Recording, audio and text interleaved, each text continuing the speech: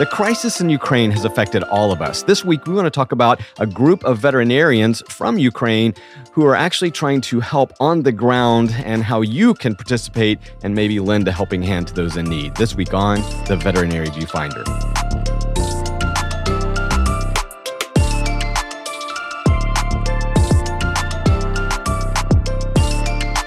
Welcome back to The Veterinary Viewfinder, the podcast that tackles the toughest topics in veterinary medicine. And I can't think of a tougher topic, viewfinders, than war. And if you're like me, you have been, gone through an entire gamut of emotions as you've watched the atrocities unfold in Ukraine. At first, you felt like this would be over quickly and hopefully a peaceful resolution. And now as it drags on, you start to see more and more atrocities revealed. And this week, we want to talk about a veterinarian who is from Ukraine and the efforts he is making to help not only the people that he still knows and loves that are there, but also how we could help here from the U.S. But before we get into that conversation, as always, I am one of your co-hosts, Dr. Ernie Ward. And I'm registered veterinary technician, Becky Mosser. And Becky, today I'm really excited to bring the Viewfinders this guest once again. This is Dr. Ivan Zak, as we all call him. And, Becky, when we were talking about how could we address this, I was like, we really want to get somebody who has, ground level knowledge. And I can't think of anybody better than Ivan. Well, yeah, and actually, honestly, Dr. Zak and his amazing PR team ended up on our table with this initiative that they're pushing. So with, I think, no further ado, our repeat guest, Dr. Ivan, you've been on before. And if I'm hoping and still a record holder guest on your show, Dr. Ivan Zak, thanks for being here this morning. Thank you for having me. Yeah, and Ivan, again, I want to first of all just say, how is everybody? I know you've got family and loved ones, employees that are still in Ukraine. How is everyone doing?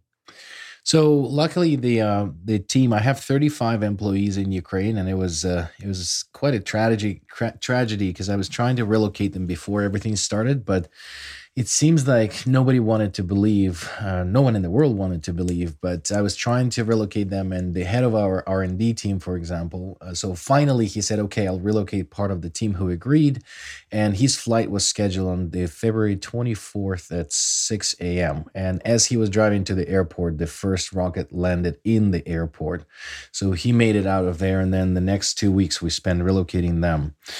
So that's the team, and similar to that, my close family is still in Kharkiv, which is one of the two most bombarded cities in Ukraine, so Mariupol and Kharkiv. And even with the shelling that was going on there and 1,200 apartment buildings destroyed with all probably existing weapons in the Russian artillery, I finally relocated them over the weekend into Kyiv because Kyiv seems to be a little safer, but it's certainly not easy times. Wow, Ivan, and again, just viewfinders, you definitely want to check out the episode that we have done with Ivan in the past, but he actually got stuck over in his homeland of Ukraine during COVID, actually wound up having a daughter there, right, Ivan? So, this is not like you've been removed from the country for decades or something. This is all very current to you. That's right. Well, the back end of SmartFlow, if anybody of the listeners knows the application that we built, was also built with the Ukrainian team. So out of 65 people, I think close to 40 were Ukrainian. So this innovation in whiteboarding and treatment sheets was brought to you by Ukraine in North America. So I constantly was back and forth. But yes, 2 years ago, right before COVID, we went because we wanted to have our daughter born in Ukraine, and as a part of heritage, and just to have a little Ukrainian at home. And we did that, but we got stuck there with COVID, which now it means quite a different and a lot. Right, and I can't imagine sort of the emotional roller coaster that the Ukrainians have had to endure, right? Not only did the whole world get shut down through COVID pandemic, but gosh, there's now an invading army on your borders and bombing your cities.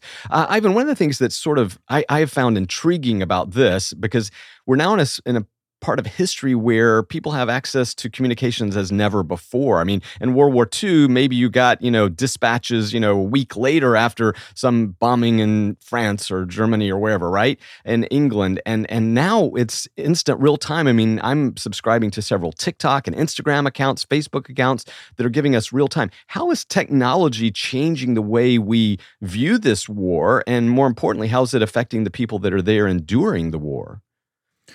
So I think absolutely, this is a completely different scenario now, and it's now way more difficult for the Russians to hide their genocide and criminal situation that they're creating in these cities with all the murder and rape and everything that's going on. It's all documented, and you can't just then publish a newspaper about the achievements of the Russian army and how they were freeing up the Donbass from Nazis. All that nonsense is only possible within the Russian Federation, where they also very effectively used the technology to influence the minds of the people, because there is a complete blockage of information and they're just brainwashed. And they were using social media and everything so effectively, the interaction with the elections in the United States and everything else that they've done. They are leveraging technology sometimes better than major marketing companies in the North America. Right. But this allows also for you to stay in touch, right? I mean, so like you're in contact with family and employees and so forth. I mean, I think that's what's really, amazing, right? I mean, you're actually able to keep tabs on them. Well, absolutely. So we have so Telegram is very popular in Ukraine and Russia. So it's one of the messenger platforms that the Russians were not able to crack into, and coincidentally written by Russian.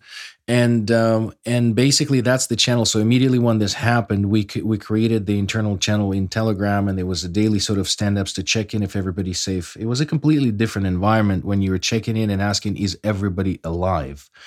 That's a way different of, your regular stand-up meeting with, did you do, it's just anything that you can imagine is completely different. So technology definitely helped.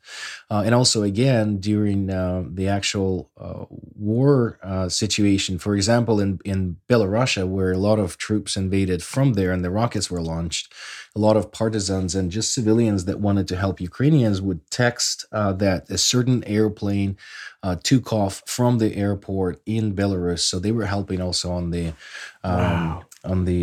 war fields. Wow, that's amazing. And just one quick thing too, before we get into how we can help and how you are helping right now with animals in particular. But what does the day-to-day life look like for your family and friends and employees? I mean, like, do they like wake up and do a job, or do they wake up and like just hunker down? You kind of have to at some point, because the initial emotion that came through everybody was the complete sort of emptiness in the first 2 days, because the amount of the military that accumulated around Ukraine was just impossible to think that this is something that we could stand up against. Yeah. And then, so the first 3 days were the worst. And then when we were convincing everybody, because people wanted to stay in their homes for the longest time, because for one, they don't want to run because they don't know where to run. And now there's 11 million people that were dislocated. 6 out of 10 kids in Ukraine now are out of their homes, and 4 out of 10 are separated from at least one parent. So trying to convince people to leave their homes was the task for the first couple of weeks. And then when everybody is relocated and is glued to the news feed, the only thing that we could do is actually distract people with work, not because you have to work because we pay you. And we never even blinked to stop paying anybody, of course, but because that was a distracting mechanism where you could focus on something else. Plus, because these people are paying taxes in Ukraine, that's another way of helping Ukraine by continuously working. And because of this, work is remote. So there's multiple ways this is effective and important to continue working while you're in relocated areas. Wow. And, Becky, one of the things is, as we're sitting here talking to Ivan, I think the other thing that social media has allowed us, technology has allowed us to witness, is the power of animals to help children, to help adults sort of cope with this. I mean, you're seeing the same thing, right? Sure. I mean, as always, the power of animals is, we'll never deserve them. But sort of to Dr. Ivan's point, I have been truly just astounded with the quote unquote normalcy and the resiliency people are moving through their life. One, just for a semblance of maintaining their sense of normalcy and probably sanity. And two, just some incredibly resilient people. I mean, I know that we're here to talk about the pets, and I think that there has been an interesting movement that we'll talk about with this, but I mean, we can't go without, recognizing the grandmother who handed them the sunflower seeds. Right. And, the people who have really and truly, TikTok's teaching you to drive tanks. The resiliency is just incredibly beautiful. These folks are brave and resilient just keeps coming to mind, but they shouldn't have to be. And that's the thing, right? This is because it's being forced on them. And so I'm really proud we are doing this episode. And we saw all these images and pictures and some of it brought some things that maybe were not great about, relinquishing pets, but we have really seen a ton of media coming out of Ukraine where people are fleeing with their pets, taking their pets with them, ensuring that their pets are part of the family. So Ivan, I'm interested, one, of course, we're going to talk about what you're doing and what we can do to help, but what is the state of pet ownership right now? What are we seeing? Like, you're talking about all these folks who didn't flee and didn't leave. And I mean, is it day to day? Are there veterinary practices open? Like, what's going on the pet ownership side in the middle of war? Well, it really depends on the area where you're at, because Western Ukraine is a little safer, and a lot of stuff that's going on there. They hear sirens probably daily, but they do have logistics. They have the stores open. They have the groceries. They have the pet food available. It's diminishing, and that's why our initiative, which we'll talk about in a minute. But if you talk about the war-torn cities like Mariupol, I don't even want to think of what's the situation there, because people don't have for a month food, water, and they're, as we speak right now, being bombed by the 3-ton bombs inside of the factory there. So the situation is different, and depending on where you're at. For example, in my hometown, Kharkiv, there was a zoo where we were really proud. Last fall, we received a little baby giraffe in there, and it was such a celebration in the city. And then now all of those animals had to be rescued, and then there's people that are looking after these animals. They're driving them in their minivans. It's just, the way that the population united around helping each other and animals was incredible. Because you would think that, when people are fleeing the war, they would think about themselves. But what we're seeing is that people, consider their pets as family, and even the zoo animals that they don't know, they are helping them to flee with them and relocate, and then looking for donations to help them in this situation. Well, and that pretty much brings us to why we've got you here today and the importance of the entire conversation, which is your initiative, what you're doing right now to help the animals over there, and, what availability and resources there are for us in America to help. So just a little bit about the initiative that we started. So we started the part of the Galaxy of Vets Foundation, and the mission there is help Ukraine, help animals Ukraine. The reason why we focused on that is because there's a lot of help that is coming right now from military, and I really thank the United States and with Joe Biden how he's helping and the country is helping. So that's a military support. There's humanitarian aid, but I don't think that at this point the animals are addressed at scale because of the magnitude of the problems. And we thought, because continuously I feel, I started a Ukrainian association in St. John where I live, but you still feel like you're not doing enough. So we sat back and we said, where are we the most effective? And we thought about, we are veterinarians and we're in the veterinary field. So how can we help? So in this foundation, there's sort of two main directions that we're taking this. One, we stood up the telemedicine service, which is still being under construction, but essentially you can volunteer as a technician or as a veterinarian, sign yourself up for certain shifts, if you will, and they could be 1 hour, 2 hours, or 3 hours. And then you could participate in helping someone who is through texting, so teletriage essentially.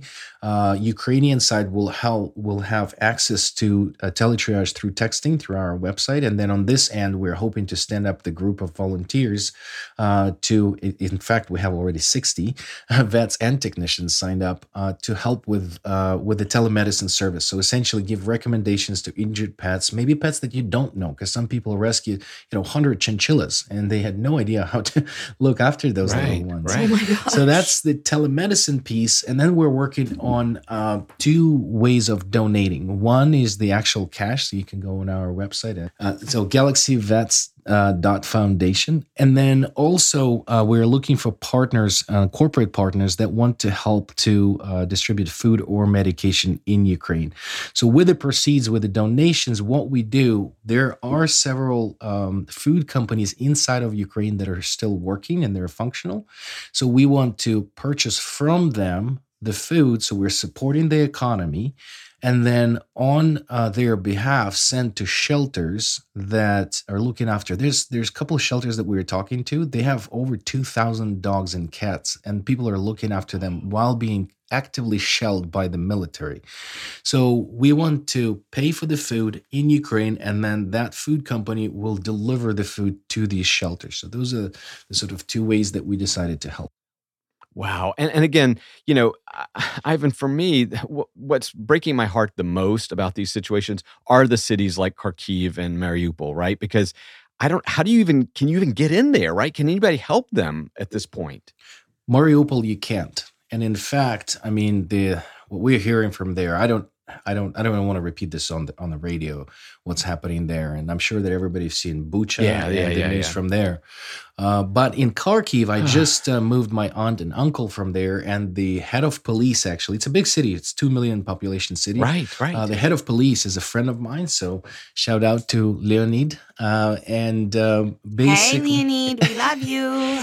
So he's actively there with his guys are helping to protect the back end, sort of, if you will. And they do have the logistics. So we can they're shelling the city from the north, which is from the Russian side. But the other side of the city is functional. There's still people that didn't flee. Some of my friends, unfortunately, are still there, and I can't convince them to leave. One of them is a friend of mine from the childhood. She actually has right now 7 German Shepherds and 5 or 6, I think, Yorkies and some number of cats in her home, because in her region, people left with leaving the pets around. So she collected them from households, and now she has this huge group of animals, and I can't convince her to leave because now she can't leave with that many animals. So it's sort of she's stuck. Ivan, I'm seeing those stories all over social media. Exactly that. So like people that stayed behind a little longer, right? And especially in cities like Kharkiv and others that are now actively being assaulted, and they feel they can't leave because they've got 14 pets or whatever. I mean, oh my gosh. So one quick question too, Ivan. I mean, and again, nobody knows how this plays out, but what do you think is going to ultimately happen here? Because that will also determine like how effective and where you deploy your resources. I mean, do you have any idea? Like, what are you hearing? Like, are they going to split the country in half, or are they going to stick with the East and the Donbass and maybe the North? I mean, what do you think is going to happen? So I'm not a specialist in the military. I can only hope what will happen. And from what I'm seeing, at least from the news feeds and open sources, is that Ukraine effectively is winning. Strategically, they already won because the initial goal was to take over the entire Ukraine. And that basically was stopped in Kiev, and they left the north. And then now they're trying to surround Kharkiv, which is also not going to happen because there's tremendous forces that are stopping them. And then as the last resource, they're trying to expand the Donbass and Luhansk regions to their administrative borders, including Mariupol. So unfortunately, from what I'm seeing, is Mariupol is in a very, very difficult situation. It's completely surrounded, and there's a couple thousand soldiers that are still fighting, with around 1,000 civilians that are trapped in the same factory. But even if they take Mariupol, the goal is to make part of Ukraine, or the whole Ukraine, politically dependent on Russia. And after what happened now, there's not a single Ukrainian in Ukraine that is supporting Russia anymore. So whether they take Mariupol or not, it will be taken back. The Donbass, the Luhansk, and Crimea will be all taken back. And with the military help that is coming from the West today, it's absolutely possible. Wow. I mean, again, it's frightening, viewfinders. I mean, Yeah. this is different than other wars and conflicts I think that the U.S. has been in over the past couple of decades because, I mean, we're witnessing this in real time. And Ivan, again, we'll make sure we have all the links in the show notes today on how you can help. And I think that really the two main things you can do, number one, if you want to sign up to volunteer your time as a veterinary professional, you can do the telemedicine outreach. But I think probably as always, the most important thing is cash, right? I mean, they need money because that's how they get food to people and that's how they move people. And, Ivan, what are your goals for this? I mean, do you see this as something that is going to be in existence for a long period of time? Do you hope that it's just going to be needed for a few more months? I mean, what do you think about Animal Help Ukraine's long-term, needs? So as with any donation, I think that the human nature when you're donating, there's a bit of a feeling when you have donated. You're feeling, okay, I've done my part already. I think what's very important is that if we feed several animals today, they're still there. So it doesn't mean that by donating today, it's going to be once and for all. So the goal is to create a continuous campaign until they're back to normal or normal-ish at least. And then if you are listening, you're thinking of donating, and it's very simple. You just click, $50, $70, what you can do, $20, even if it's $5. But then whenever you see these news from there, and when you feel that this is an unfair world, it's that boost of dopamine which you get when you're donating. So please go back and do it again if you can, if this is something that you can do. So I think that long term, it's sustaining and supporting the animal health and welfare in Ukraine while they're kicking out Russians and then rebuilding their country. And then with telemedicine, it's to build the awareness of telemedicine. So there is a bigger goal here. And actually, the interesting part here is because telemedicine is such a controversial topic over the last 5-6 years. Now, there's no jurisdiction limitation here. We can conduct teletriage and telemedicine remotely into Ukraine because there's no regulation. Right. Therefore, we can actually help our industry to transform into it. And just to give a color of how to participate in this, so you can have a visual, if you will, it's basically if you sign up, there's 2-3 hours, whatever, you will be just available. And if someone texts, they potentially will text in Russian, we'll have auto translation through Google Translate, and then you text them back. And then basically this is all it is. It's not, any sophisticated equipment. It's basically text back and forth. And that's for teletriage, that's for sure. And if needed an appointment to see the injury or something like that, then you might get on air, but then we will have a translator to help you. So it's quite doable. It could be done off the phone. If you're sitting near your pool in a beautiful area or somewhere and could volunteer while you're there reading a book, I think there's nothing better that you can do is participate in something like that while you're even relaxing. Ivan, what are the calls looking like? Like, are people saying, my dog is injured, or are they dealing with anxiety due to noise and frightening situations? I mean, what are the number of calls? Like, what are you seeing the most of, I guess? So as I said, we're just standing this up, but we did go through a deliberate design thinking process. And when we collected the most areas of concern is, people have a pet that they don't know how to look after. So they're not sure about husbandry of unknown species. Like, someone finding a chinchilla, right, or giraffe. Hopefully that doesn't happen. But also if there is an active infection going on, what antibiotic can I give? Pain control if necessary. Not everybody knows that ibuprofen shouldn't be given to dogs. So things like that. And it's really the advice and, as the veterinary medicine, there's part that you can't do remotely. But you can at least recommend, yes, you need to find a local veterinarian, or you can say that if you can find in a pharmacy antibiotic of this type, then you could give that. And in fact, in Ukraine, as of today, this is important, there's no prescription for antibiotics. So if you give recommendation, a lot of medications could be purchased in the pharmacy, if pharmacies are available, if you're not too deep into the East. So you can actually give recommendations without being concerned about the regulatory component of it. These people are at war. Nobody is going to sue you to your local organization, and you're not conducting veterinary medicine in your local organization or another state. So you completely are licensed in a way to conduct this type of activity in Ukraine. So you can essentially do this without any concerns, as we have here if you're even crossing from Texas to Oklahoma. Wow. Dr. Ivan Zakharynkov, Dr. Ivan Zak, as we like to call him, Galaxy Vets Foundation, Animal Help Ukraine. We'll have all the links in the show notes on how you can help. And I would encourage you to at least donate some money. And if you've got time, then donate your time. Ivan, thank you so much. And please, on behalf of the entire Viewfinder family, be safe and help your family and your friends and your loved ones and your employees. Please help them. Thank you so much for creating this awareness. This is very important. Thank you. Thank you. Yeah, thank you for the work that you're doing and for getting the word out. And all of the links will be in our show notes. It's incredibly important, and we are so grateful for what you're doing. I think a lot of us want to help and don't know how. So having this opportunity to know where we can put our resources and time.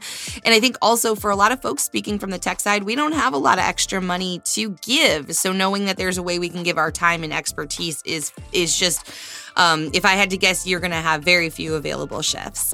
That's my hope for you. Let's hope. Well, listen, Viewfinders, what do you think about what's happening in the Ukraine? I mean, obviously, this is just tumultuous times for us all, but we want to help, and that's why we're bringing Dr. Ivan Zak to you guys, and I hope you can help.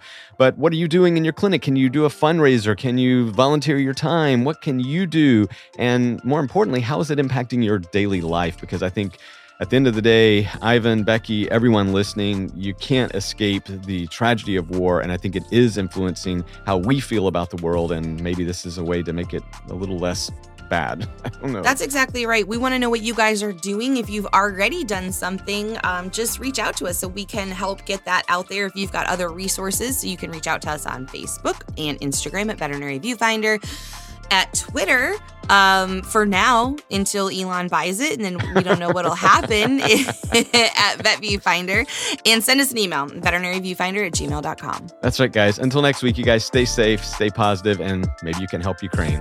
Bye. Bye. Bye.